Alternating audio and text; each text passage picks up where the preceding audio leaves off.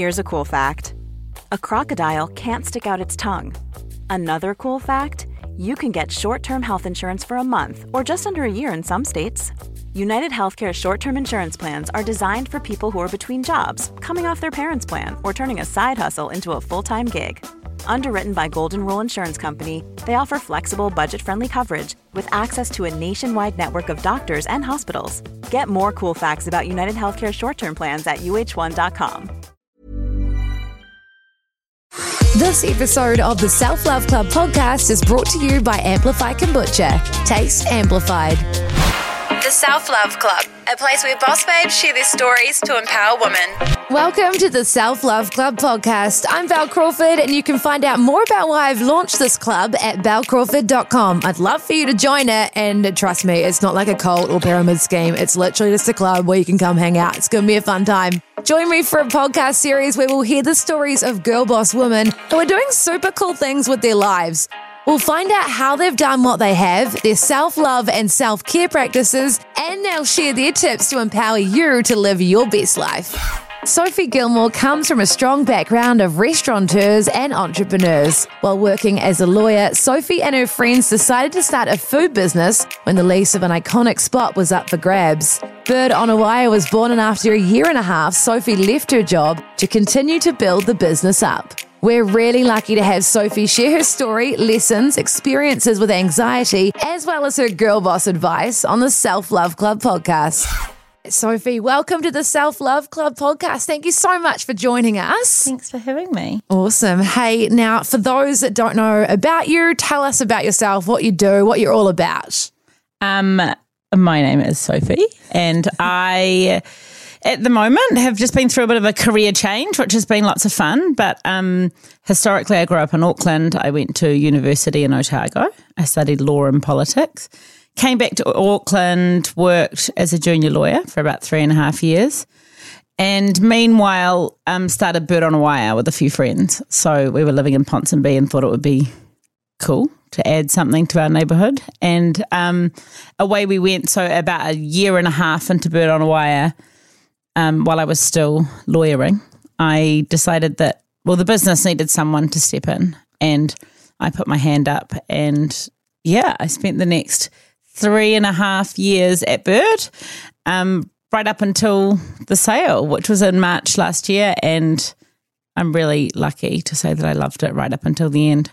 And it's funny because I'm literally eating Bird on a Wire for lunch today, but I have hardly been in since. It's like this weird ex-boyfriend that you don't know whether you can talk to. Yeah, you're like, are we all good? Can we talk? Yeah. Like, can I go visit you, you know? Totally. But it's, just as delicious. And I'm really excited to see what the new owners do with that business because, with more cash and resource, I'm sure it can, expand all over New Zealand, which is something that we had talked about, but never quite had the funds to do. Yeah, I mean, that's the thing, like with franchising around the country, that must be a huge expense. Huge, yeah. Well, I guess we did have the option because you can either raise a whole lot of money and do it yourself, or you could take on shareholders and funding and do it that way.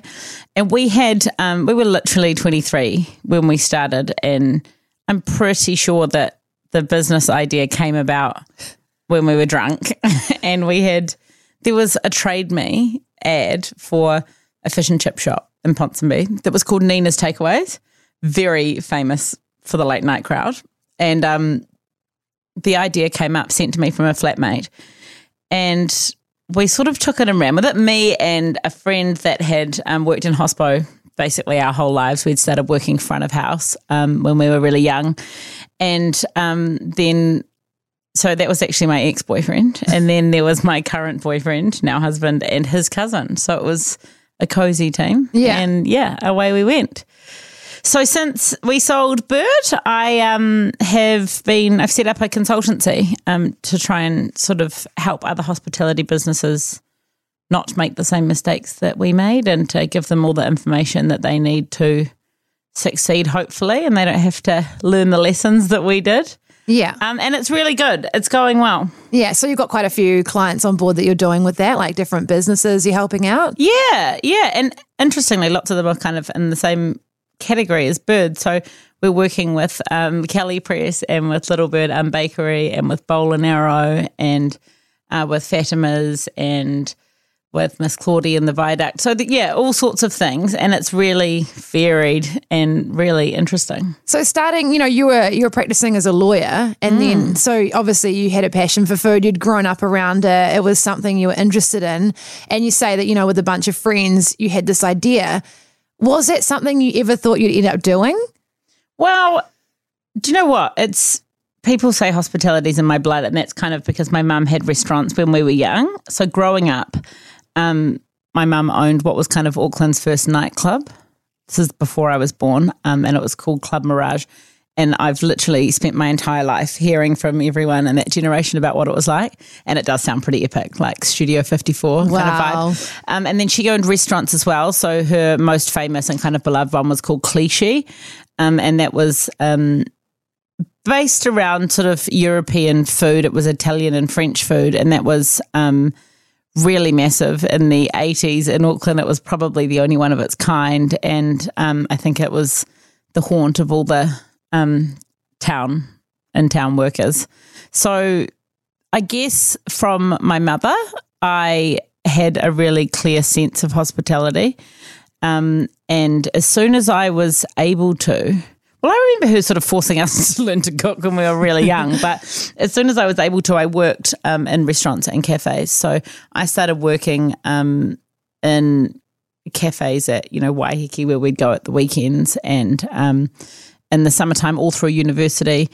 In high school, I worked at Chibo in Parnell, and that was kind of my introduction into fine dining. And you would say that I fell in love with it. It's kind of an addictive buzz in restaurants if you love what you're doing. And then I think that my sister actually studied fine arts photography, but she now owns Burger. So somehow we all ended up in the same game.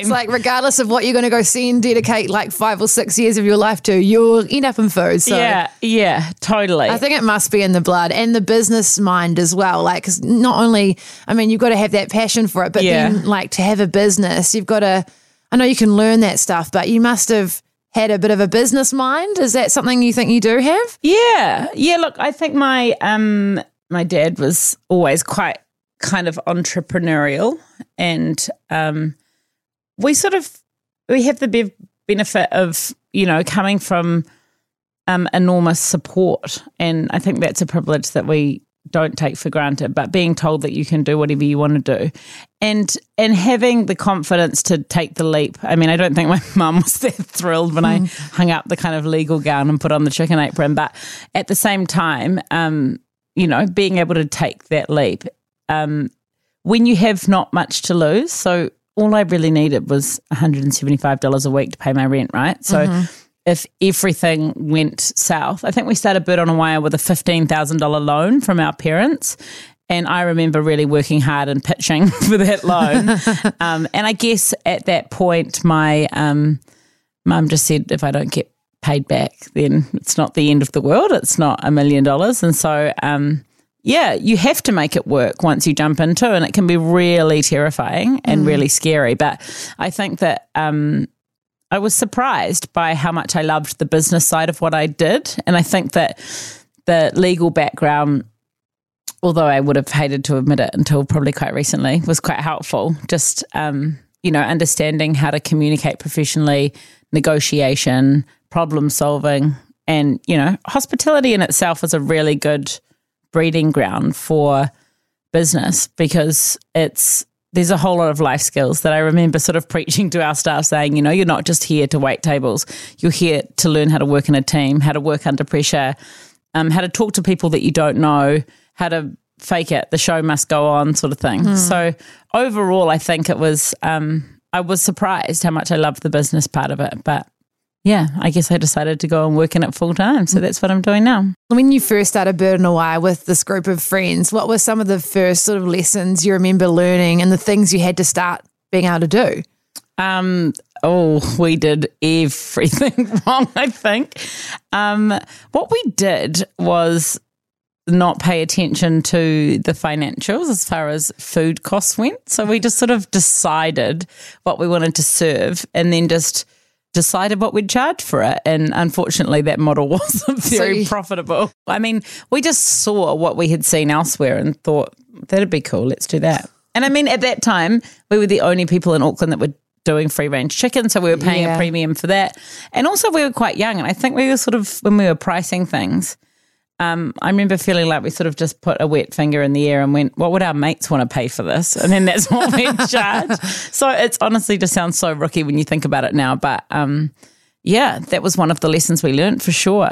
And I think that there's some things that ring really true in business that we learned right from the start, which is about just investing in the relationships that you have commercially. So we always fronted, talked to, communicated with our suppliers, and we had a really good relationship with them.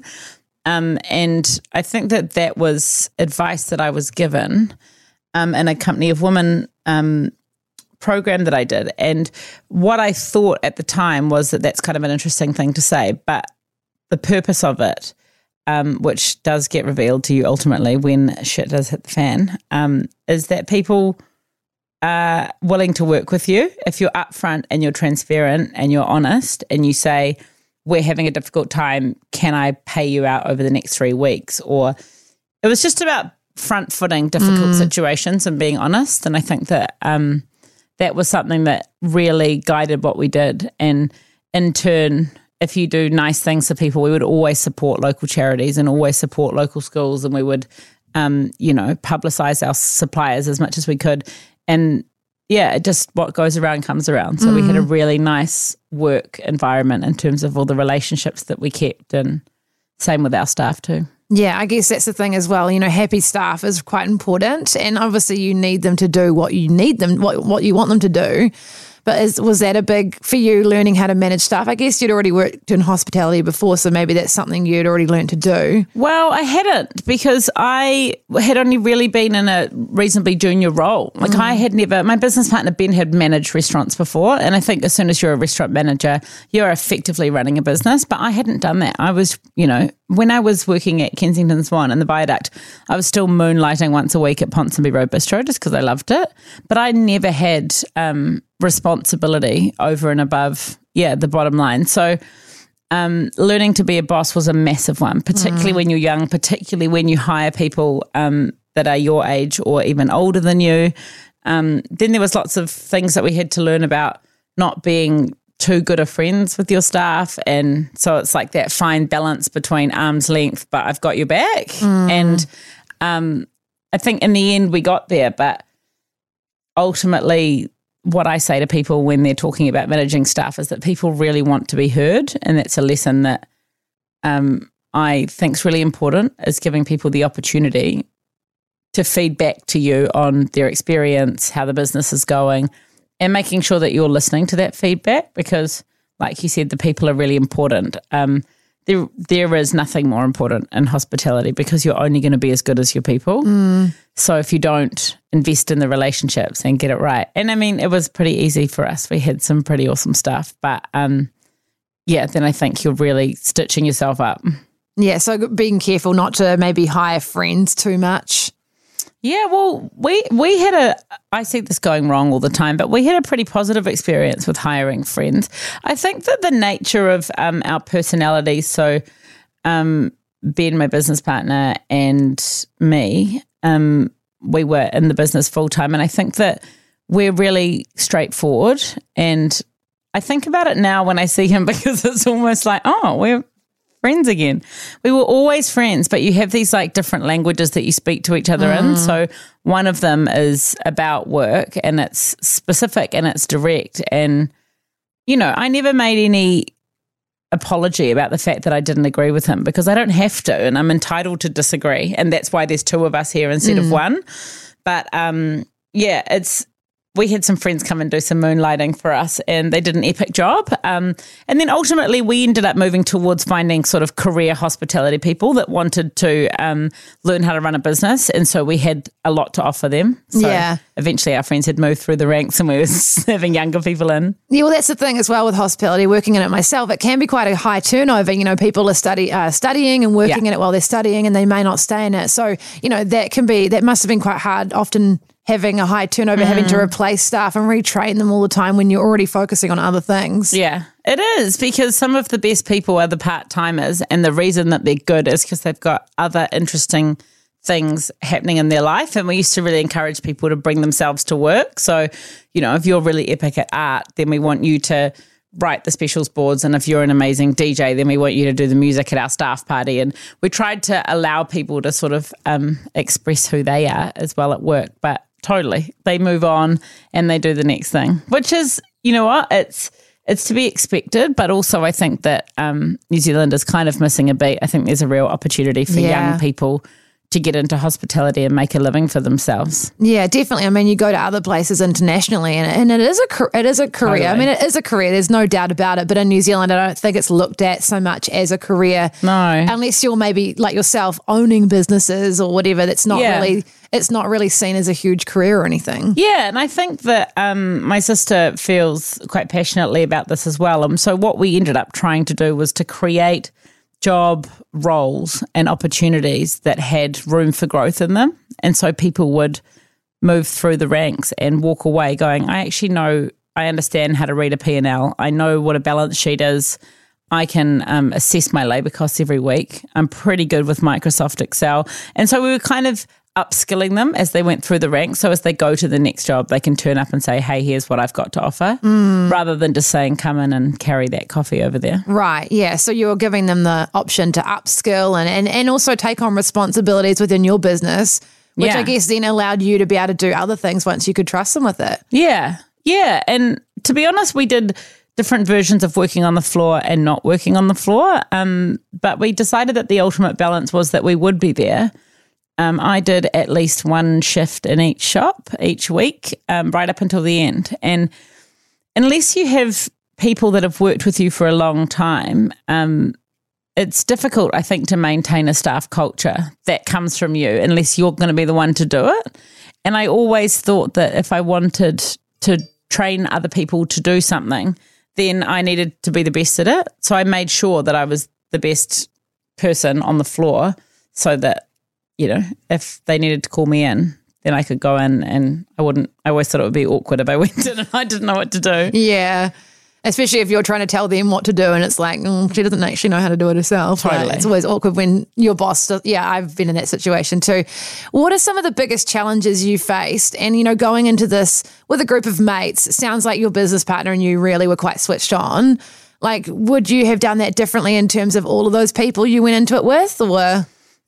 Well, originally, so there were 4 of us originally, and that was my business partner, Ben, who I've spoken about, myself, and then David, who's now my husband, and his cousin, Richard.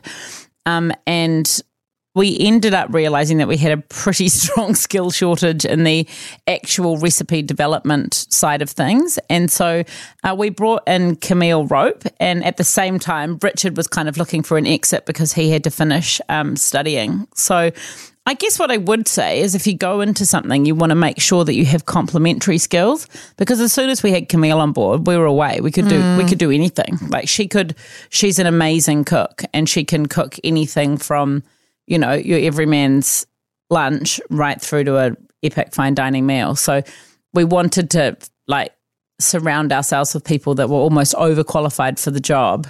And as soon as we did that, then we were really confident, and we could, you know, we grew the catering side of the business because we could, of course, do better catering food than lots of the catering companies around. Or, you know, it felt like we had endless opportunity, but it would be hopeless if you were all good at the same thing. What were some of the biggest challenges you guys faced on your time with Bird on a Wire? Were there any moments that you like big lessons you learnt?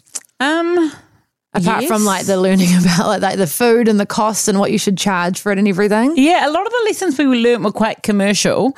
One of them was to always keep up to date with the IRD. And honestly, I look back at this moment where we realised that we were behind paying the IRD and we delegated the management of the cash flow, and they sort of came after us, and it was just the heaviest stone that you could possibly have on your chest. And there is no stress, like business stress, I think, when there's a lot on the line. And we borrowed money from the bank, and, you know, we were gung-ho and we were really enthusiastic.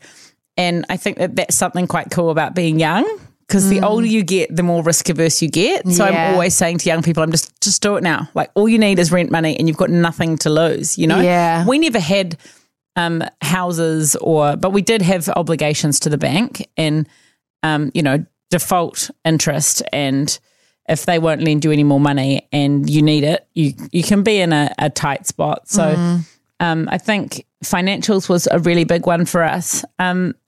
Like we've talked about, learning to manage people and to create a really strong team was something that we did really well, that I'm really proud of, because I think without them we would not have been able to achieve what we did. Yeah.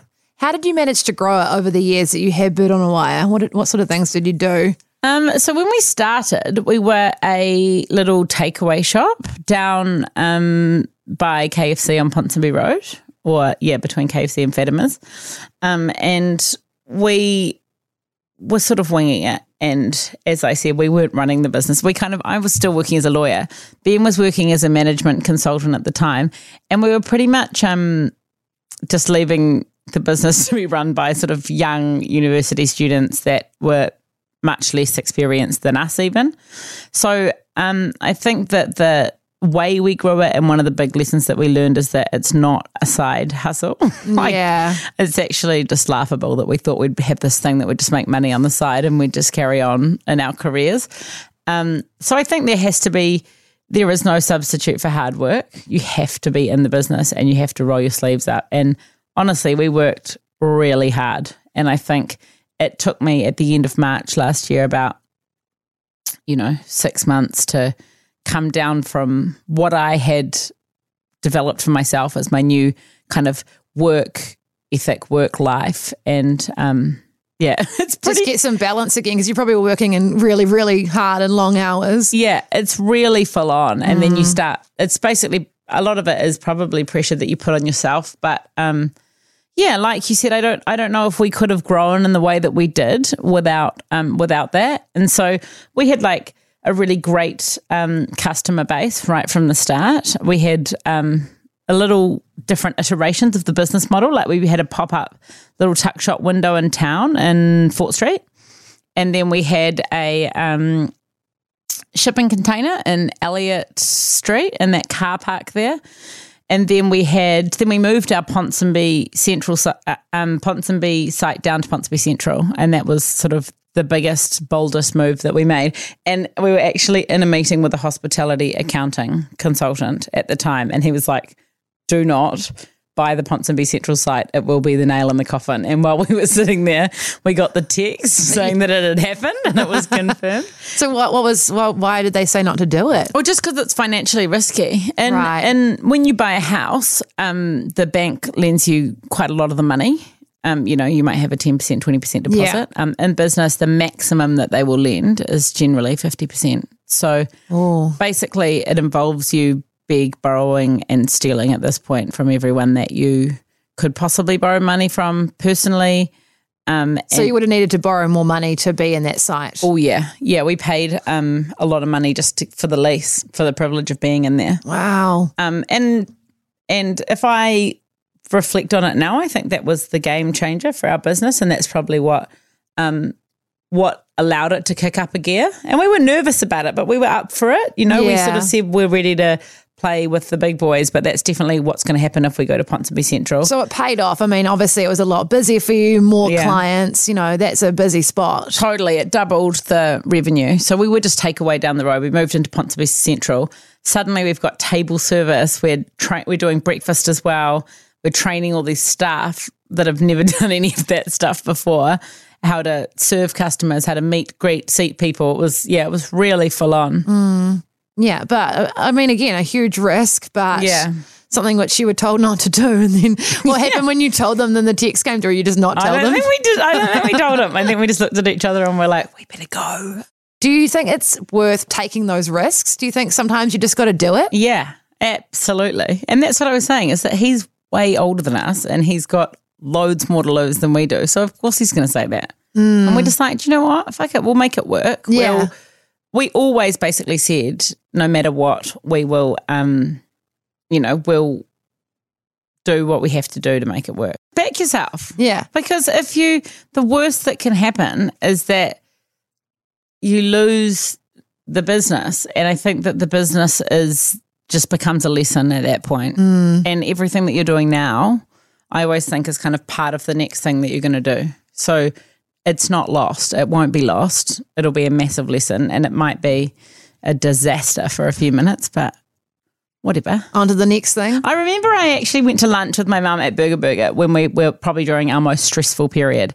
And my temperament is that I'm kind of the same every day. I'm in the same mood. I've got quite a relaxed, calm vibe. And she must have, obviously, because she's my mother, known that is not what was going on inside. They just know. She looked at me and I must have I definitely felt paralyzed by the stress, like really stuck, and you become really unproductive with how to get out of it at that point. And I remember her saying, it's just chicken. It's just a business. You could lose this and you won't lose anything. So remember that I think she said at the time, there are children falling off life rafts in Syria. Whoa. Way to make it deep, Mum. Yeah. And I was But it's perspective, isn't it, sometimes? Yeah. And that's what I was going to say, is that I think if you're young and you can take the risk, and, things don't always go well anyway in your normal job. So it's not, I don't think it's that different. And I think that if you just go, everything is okay in the end. And if it's not okay, it's not the end, and you'll figure it out. I'm pretty big on all things self-love, and that includes taking care of my health. Now, the gut, it's basically our second brain, so we need to take good care of it. Amplify Kombucha have developed delicious kombucha with great flavors. It's also really good for you, containing good bacteria, and it's low in sugar. Win-win, right? When I'm heading to the beach this summer, I'm definitely going to be taking a few bottles of Amplify Pineapple Coconut to share with friends while we're relaxing. So good. Try Amplify Kombucha today. You won't regret it. So you got to a point where you guys decided to sell the business. How did that sort of come about? Because obviously you talked about then maybe wanting to move it throughout the country. Yeah. Was that sort of why that you could sell it? So what happened with us was that because we were so young when we started it, we were kind of just a group of friends that it was never going to last forever, if you know what I mean. So the business had kind of got to a stage where we had borrowed what we could borrow from the bank. And so we were servicing those loans and paying them down. But the pace that you need to grow in hospitality is a bit faster than the pace that cash flow allows. And so it was really that we would either continue to do what we were doing and wait sort of 2 years, pay off the loan, do the next site, or do the mega, seek lots of investment. And if that was the case, then we'd really need to all be aligned on what was next. And we had a crack at getting aligned on it, and we weren't really, and we maybe could have been in the end, but so Camille had her second baby at this point and was on maternity leave, although she never really got proper maternity leave. She was still working. I'm like, help. And then Ben had moved to Sydney because he wasn't needed full-time in the business anymore, and had been encouraged by all of us to follow his heart to Sydney. And so, it was just me running it full-time with a couple of really awesome senior staff and the part-time help of those guys. So it was sort of felt like the right time, and the buyer came forward, and, you never get exactly what you want. And I was quite stubborn at first, and I think that they might have paid a bit more than they wanted, but that's what happens in a sale, is that everyone is, it's like you land on the result that everyone can live with, and no one feels like they did better than anyone else. So they're a really awesome group of people, and they were great to deal with. So we sort of, from the time that we signed the agreement, we gave them early entry into the business rather than doing a handover period after. And so we all worked together and communicated a lot and really well for those few months. And then, literally walked out the door. Was it a weird feeling? So weird. It's probably like this baby that you'd had and then you had to leave it, you know? Yeah, well, and just weird things. Like I had been doing the Bird on a Wire Instagram for like 6 years, you know, and I was like signing out of it. It was like a moment. I don't do the Instagram anymore. Totally. I was like, okay, I'm going to sign out of the Instagram. That's all for this week though. And then the next week, and then I'd change over my Bird on a Wire email to a new email. And it definitely took a bit of time. Were you happy about it though? Yes. Yeah. We were really, it was more like emotional than happy straight away. I felt really proud of what we'd achieved. And there was a lot of satisfaction from the fact that we'd been able to repay bank debt. Everyone had walked away with some cash. And I mean, that's not easy in hospitality. No, there's so many overheads. Yeah. So we definitely felt like, you know, there's a bit of luck, like, oh, we pulled it off, and then there was a bit of sadness because we really loved it right up until the end, and it was the end of an era. But we went away for a weekend all together to this lodge and popped some corks and had some massages and drank some wine and, had a lovely time. Came back and thought, okay, ready to move on. And while I was doing the social media for Bird, I had come across a cookery school in Ireland called the Ballymaloo Cookery School. Anyway, I followed their Instagram and obviously just had this weird pipe dream that one day I'd go there. And we sold the business, and a friend of mine who lives in the UK had talked to me about going to cooking school, and she sent it and said, look, they've got a summer 5-week program. I think I'm going to go. And I looked at it and I was like, I think I'm going to go too. Yeah, well, you might not. You've got the time now. Yeah. And it's kind of a rare opportunity, you know, like no children. Yeah. I had the money to go and I had the time. And so I managed to convince Camille to come along too. Oh, cool. Because Yeah. it's not often that you get, whether it be between jobs or any time, you don't usually have that amount of time off ever, do you, really? No. And it was, it's on a 100-acre organic farm in the middle of the country in Ireland. And it had almost a retreat-like effect on us. You probably needed that after running a business so intensely, you know, being so involved and having to do so much that you probably needed some form of retreat and happened to be a food sort of thing as well. Totally. And I think that it was sort of like an adrenaline come down, you know. I'd just been on the go for so long that when I was there, I had all these plans about what I was like, when I'm there, the penny will drop and I'll know what I'm going to do next. And honestly, as soon as I got there, I just unwound. Just before I left, I had a few people say, you know, I heard you guys sold Bird. I'm interested in growing my business. I'm interested in having a coffee with you and hearing about XYZ. And I'd started doing that. Right. So as soon as I got home, basically the phone started ringing and people saying, can we pick up the consultancy? Can we carry on with what we're doing? And I'm thinking, yes, but I was supposed to work out how to structure it and, you know, productize it properly while I was away. And I think I was just too busy having a nice break. time. Yeah. And so I did just carry on until the end of last year, just charging for my time and seeing where I can add value to other hospitality businesses. And when I came back after we had a break in Wanaka over New Year, came back and set up a couple of packages that we're now rolling out through a few hospitality businesses, and it's going really well. I had to think quite long and hard about whether I would want to do what I want to do next and whether I would want to do it on my own. And I just think that's not my nature. I like doing things by consensus, and I sort of thrive on teamwork.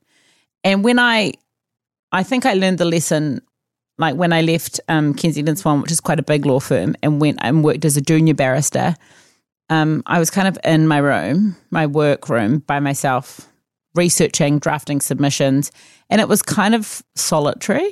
And I just think that's not suited to me, and it is to some people, and that's awesome. But I think that as soon as I got back, I was like, right, who can we get going? Yeah. So I've got a really great group of 3 people that will work in Delicious Business with me, and then additional to that, there's a whole lot of contractors that are quite keen for work. And so I can be in the position now to farm out some, you know, photography work or some staff training or whatever it is to the people that like specializing in those areas.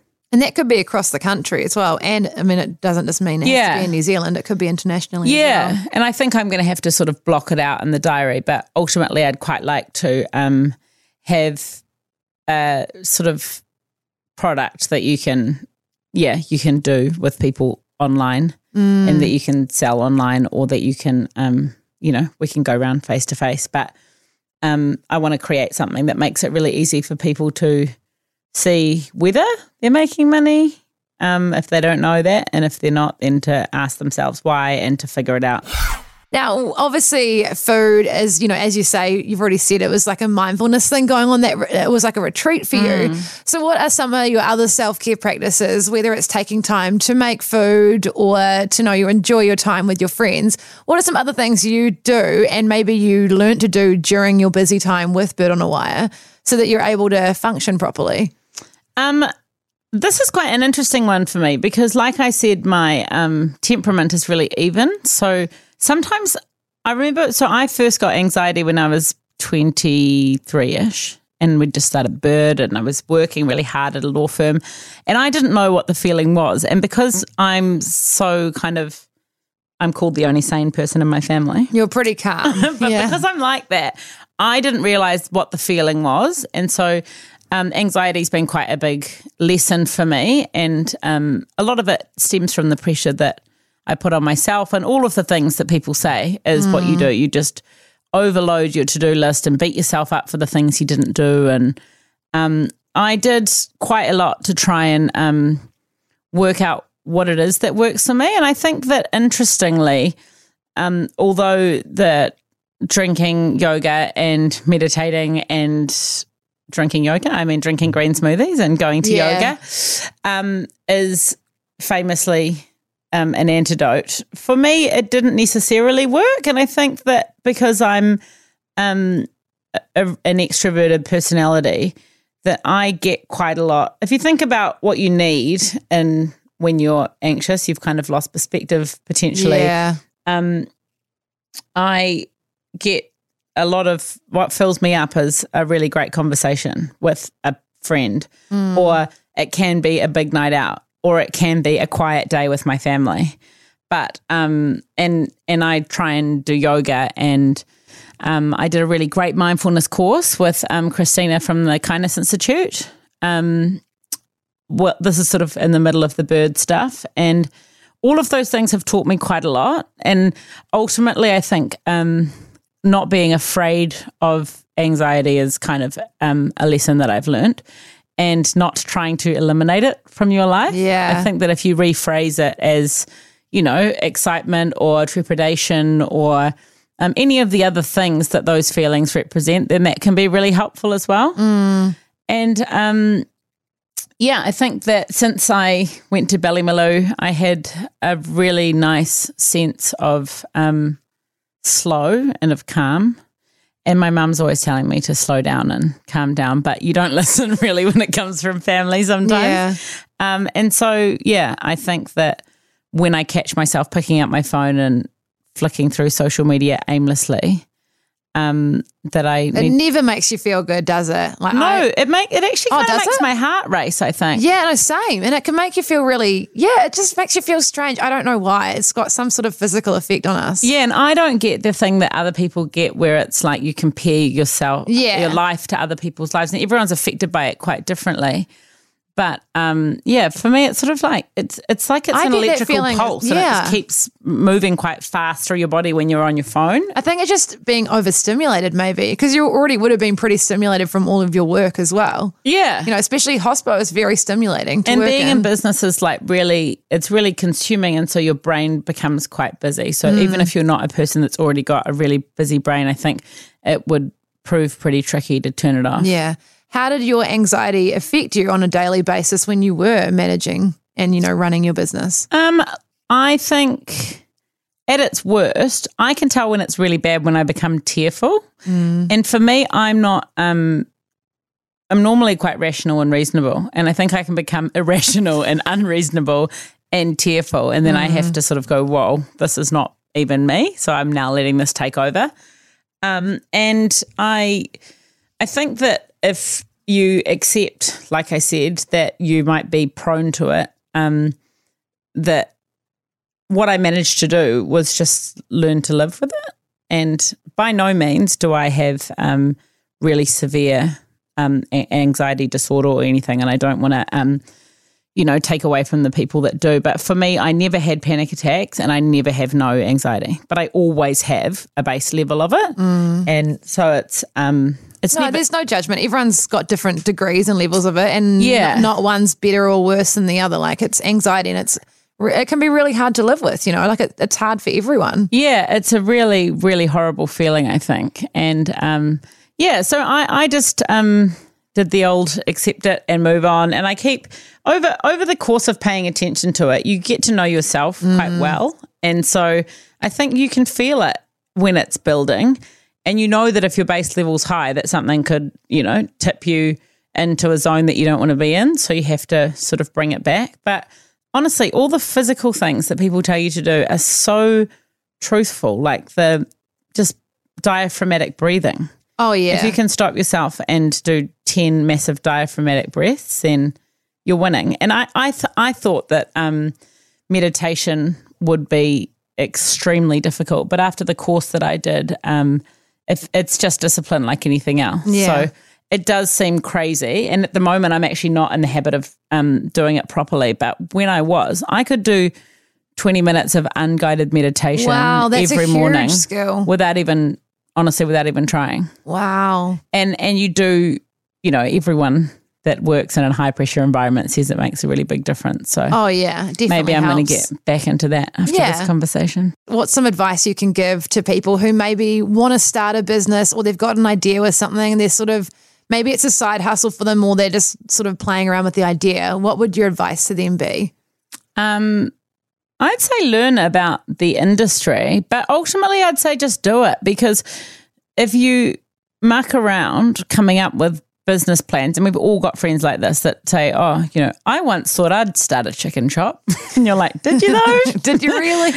So I think if you there's people that will just spend time thinking and overthinking and planning and over planning, and your business plan is not really relevant anymore once you start, because you have to be flexible. So ultimately I'd say, don't make sure you've got a base level understanding of what's on the line, but then just do it. Yeah, don't think about it too much. Obviously, know what you're doing, but just do it. And I think be prepared to work really hard is another one. And when I think about how hard we worked at Bird, I loved it right up until the end. So I honestly don't think that it ever really felt like a massive, there were times when it felt like this is a pain, all my friends are away and I'm working, but there wasn't a lot of those. More often you get a lot from it, and it gives you, it just opens a whole lot of doors. And having a business to kind of use as a vehicle for your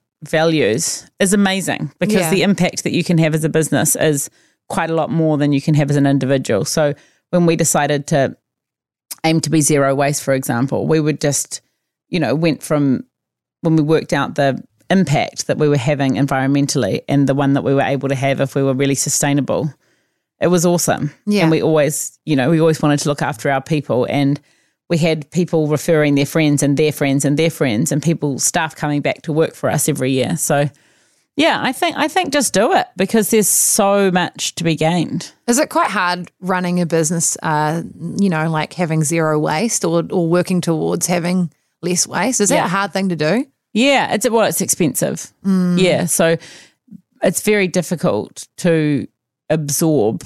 Well, you're already free range as well, so that's an extra cost on top of other places that aren't free range. Yeah, totally. So that was always our difficulty, was that we wanted to be affordable for our customer base, but we also wanted to sort of over deliver. So we wanted the food to be really epic, and we wanted all of the quality of that to be amazing, and then we wanted to be really sustainable, and then we wanted to treat our people well, and part of that is paying them well. And then, we wanted to contribute to the neighbourhood, and we wanted to give to all the donations and do all of the charity things that we were asked to do. And so you're being pulled in a lot of directions, and I don't think that I could say anything that would help someone find where they land on all that stuff, because you just have to sort of go through it and you learn to say no, and then you learn what works best, and then you learn how to prioritize and be, the best that you can be within the constraints of what's profitable. What would be some tips that you would give on potentially being more sustainable, like whether it be in a business or just day-to-day life as well? How can people do that? So I'd say that compostables are the way forward. And if people, so Auckland Council, I know, are doing domestic compost pickup as of next year. I know that it's too much and too hard for lots of people to have a compost bin at home, so that's really wicked that that's happening. But I would say first and foremost, if you're getting served a coffee in a compostable cup and you go back to work and there isn't a compost bin to put it in, it's actually hopeless. And that cafe's gone to the effort to pay more for something that they want to contribute. So ask your boss, ask your office. There should be compost bins practically everywhere. What would be advice you'd give to younger Sophie before she started out on this journey with Bird? Ooh, maybe on the self-love, self-care front, I'd say stop exercising as punishment. Right. Like exercise for yourself, because it's good. It feels good to feel strong and to feel fit, and that's important for the inner workings of your body just as much as it is for what you look on the outside. And I think I sort of, for so long, just exercised because I thought that I needed to lose weight. And it's such a shame because, I'm definitely not winning the body positivity contest, but recently I've just thought, do you know what? I'm strong and I'm fit, and I think that makes me feel good, and I'm doing nice things for my body that does a lot for me. And at the end of the day, no one really cares what you look like except you. Yeah. So go to yoga, and I just do really varied exercise. So I go to boxing twice a week, I run once a week, I go to yoga once a week, and I use the weekends to just relax and, go for a walk. Yeah. Do you think that you say that you used to punish yourself with exercise? I think a lot of us have done that. Like, it's like, you need to run because, Yeah. and then you just don't really enjoy it the same. Is that something you think you did? Is that a journey you went on with self-love and self-care, do you think? Yeah.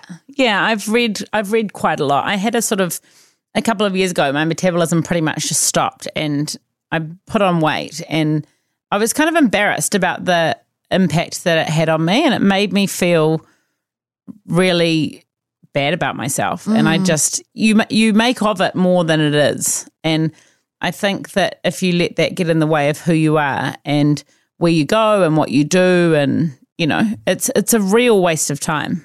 And, and I think I read stuff at the time that was all about about mindful eating and like listening to what your body actually wants and then giving it that, and not thinking, I had pasta for dinner, so I'm now a bad person. All of those things that I think rubbish, it's a girl thing, but right from quite young. I mean, even though we all know as well that you can't exercise weight off really, like unless you're a professional athlete. Yeah. Like 80% of it is what goes in your mouth. Yeah. And I love a glass of wine. Yeah. A little bit too much to be giving it up completely, So, it's that thing that people say about in your 20s, you just kind of doubt yourself the whole time. And then apparently your 30s, you just start to feel better about all of that. And I do. I'm just like, do you know what? I'm fit and I'm strong, and I have a really wonderful husband, and I love my friends and family, and I'm really, really lucky. So better to enjoy that than to worry about things that you don't have. Thank you so much for listening to the Self-Love Club podcast. Please subscribe for more episodes and catch up on eps you may have missed. One thing that really helps is leaving reviews and sharing the Self-Love Club with your friends and on your Instagram stories. It means I can keep doing this, and also we can spread the self-love message to others who may really need it. To keep up with the Self-Love Club, find me at Belle Crawford and at Self-Love Club Podcast on Instagram. Plus, check out my website, bellecrawford.com, for the Self-Love Club resources and blog posts. A big thanks to our audio engineer, Nick Baldwin. We've got heaps of Boss Babes coming up to empower you through the rest of the year, with weekly episodes available each Monday. Catch you soon, babes. Even when we're on a budget, we still deserve nice things. Quince is a place to scoop up stunning high-end goods for 50 to 80% less than similar brands. They have buttery soft cashmere sweaters starting at $50, luxurious Italian leather bags, and so much more. Plus, Quince only works with factories that use safe, ethical, and responsible manufacturing. Get the high-end goods you'll love without the high price tag with Quince. Go to quince.com/style for free shipping and 365-day returns.